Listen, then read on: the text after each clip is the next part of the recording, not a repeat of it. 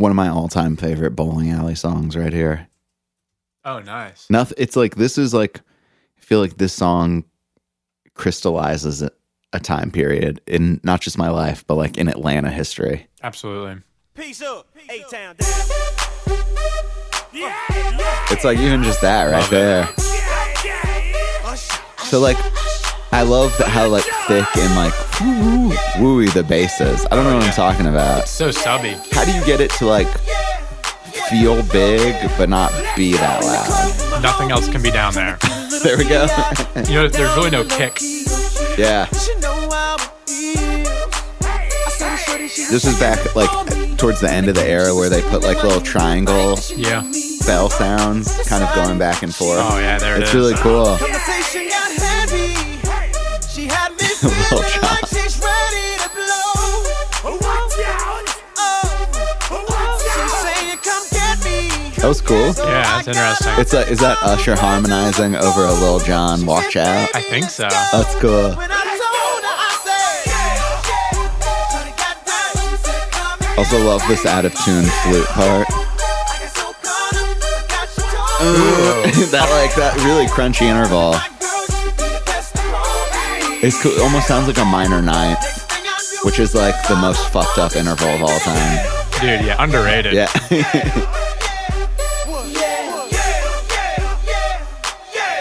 It's all about that harmony. That part, yeah. Here we go. Yeah.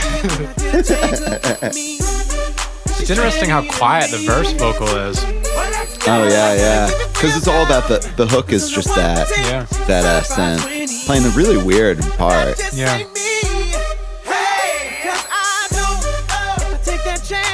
I always forget like how dissonant this song kind of is. It is, yeah. It's like a precursor to modern hip hop where everything's just like a half step. Right. It's in between. Yeah, it's because keys are right together. Right. Welcome to Listen to This, a podcast in which we explore songs we like. We research what they mean, how they were recorded, why they were written, why we like them, and why you should listen to this. Today, we are discussing one of the most classic tunes in ATLian history. That's Yeah by the great Usher. Do you know like how that started? I don't Did know. it start with this song? Maybe. Because Ludacris says it. Yeah. Take that and rewind it back. Lil Jon got the beat to make your booty go. Take that, rewind it back. Usher got the voice to make your booty go. Yeah. Right. It was released on January 27th, 2004. Like primetime Michael Vick in Atlanta action. Right Yeah, here. it is. It topped the Billboard charts for 12 consecutive weeks. That's crazy. That's a really long time. Yeah. That doesn't really happen anymore. Yeah, is that 3 months? Yeah, That's exactly. crazy. And you'll love this. It was dethroned by Usher's follow-up single, Burn, which is another really good song. Yeah. Wow, yeah, This that was a was great good. era for Usher. I feel like he like became an adult. Like he was like a child star. Yeah. And this was the album where it was like kind of like, oh, okay, like you've got something to say. You're like going to be around for a while. And Yeah, I he's- mean, he started when he was like, what, 15? yeah, and he was really good back then. I used to love Was he those with records. Diddy? Is that who he was with? Oh, I don't even remember actually. I want to say he was. I was want to say Bad Boy, that. I think, Yeah, I think he was yeah. Bad Boy. But then like the songs were like a little too risque Yeah, for like yeah. a 15-year-old, and then And they then- got him out of that. And then he got older and he could get pretty risque. This was like Yeah. off the Confessions record, right? Which was Yes. just like everyone listened to it all the time. It was one of those. I mean, people still reference this as when it comes to like great R&B Yeah. albums. You know? It's cool because I think what Usher used to be able to do, and I still think he puts out good records. It's just Yeah. hard when you get older. Yeah. But he was able to take like what's cool about classic R&B and kind of apply it to whatever was happening, like in the production style of the time. Yeah. Yeah, it was the biggest hit of the year and was certified 4 times platinum. Yeesh. Yeah, it topped the charts in 12 other countries, and it won the Grammy for Best Rap/Sung Collaboration. Yep. It's actually the biggest hit of the 2000 to 2010 decade, which I guess we're calling the aughts.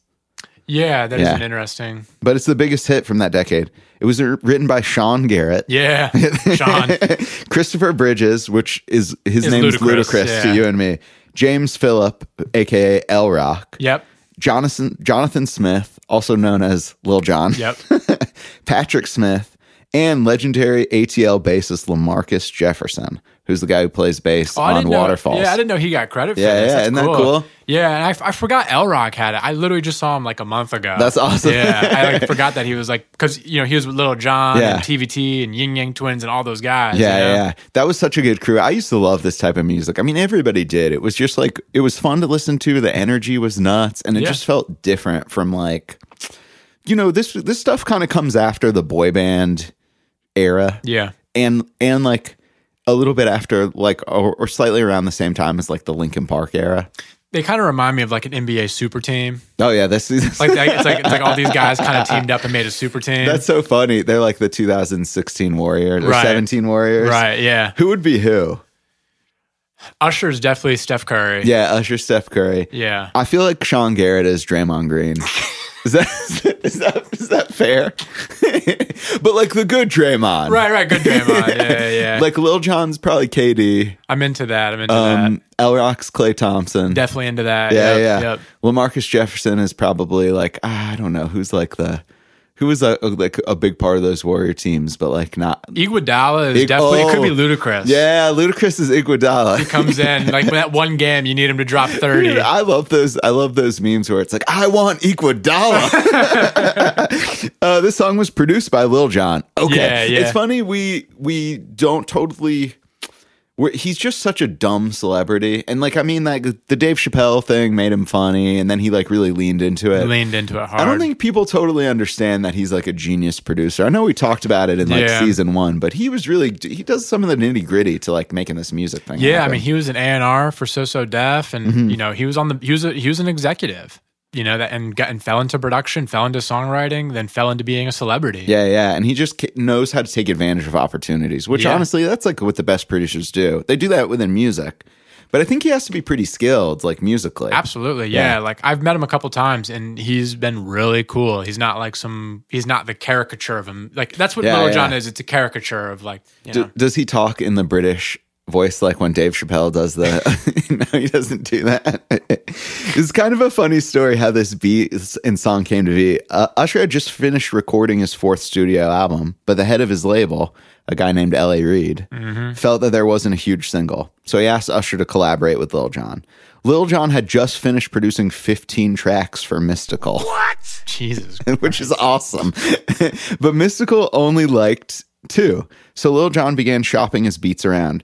He sold one of these leftover tracks to rappers Petey Pablo, and that was the track that would eventually become Freak a Leak. Great song. Wow. But Lil Jon did not recognize that they were using this beat, so he also gave it to Usher, who recorded a rough version of the song "Yeah" over "Freak a Leak." Petey Pablo had like kind of like the actual rights to the song and wouldn't give it up, so Lil Jon had to essentially make a new track, and that became "Yeah," That's which is crazy. "Freak a Leak," great song, also a huge hit. It's also a big hit. Yeah. It's crazy that he had to kind of like reverse engineer it, and it became probably the biggest hit of his career. Yeah. Yeah. No, yeah. Should we just, every time somebody says "yeah" in this podcast, just dub in "yeah"? Definitely.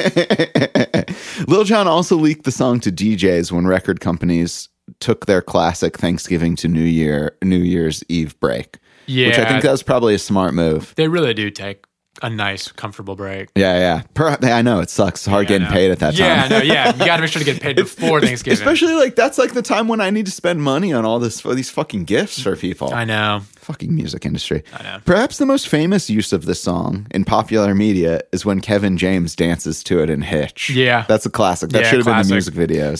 Good movie. It's cool. I love that movie. When he gets like bit by the fucking wasp or whatever, that's so damn funny.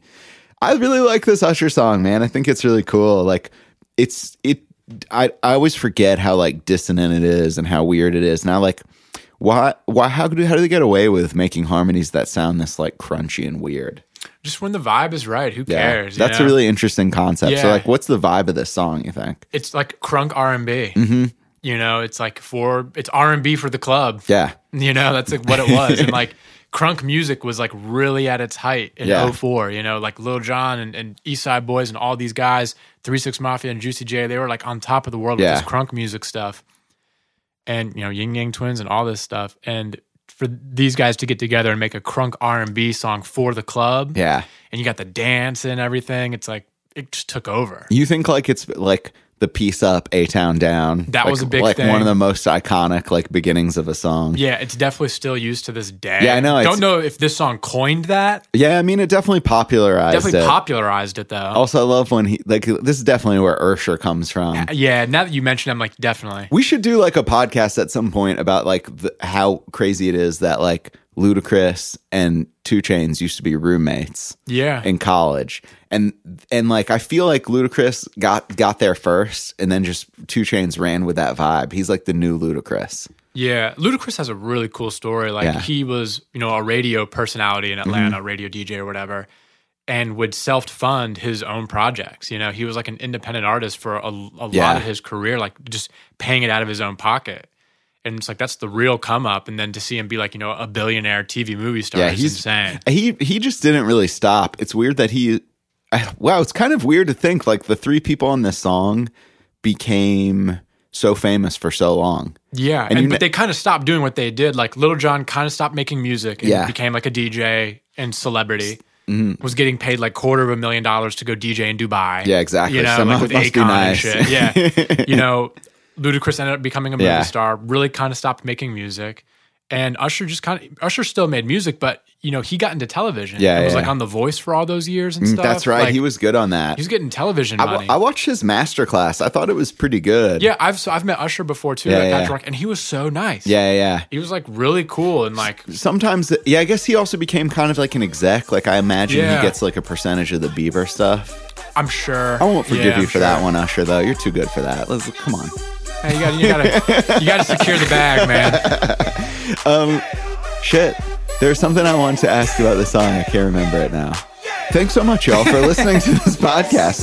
Please spread the word about this podcast in real life. Rate and review us on iTunes, Apple Podcasts. That really helps the podcast become more popular, which we need so we can do the Complete Confessions album episode. Right. We also have a playlist on Spotify with all the songs from Season 1 and Season 2. Let us know how we're doing, what songs you want us to do episodes about. Thanks for listening to this.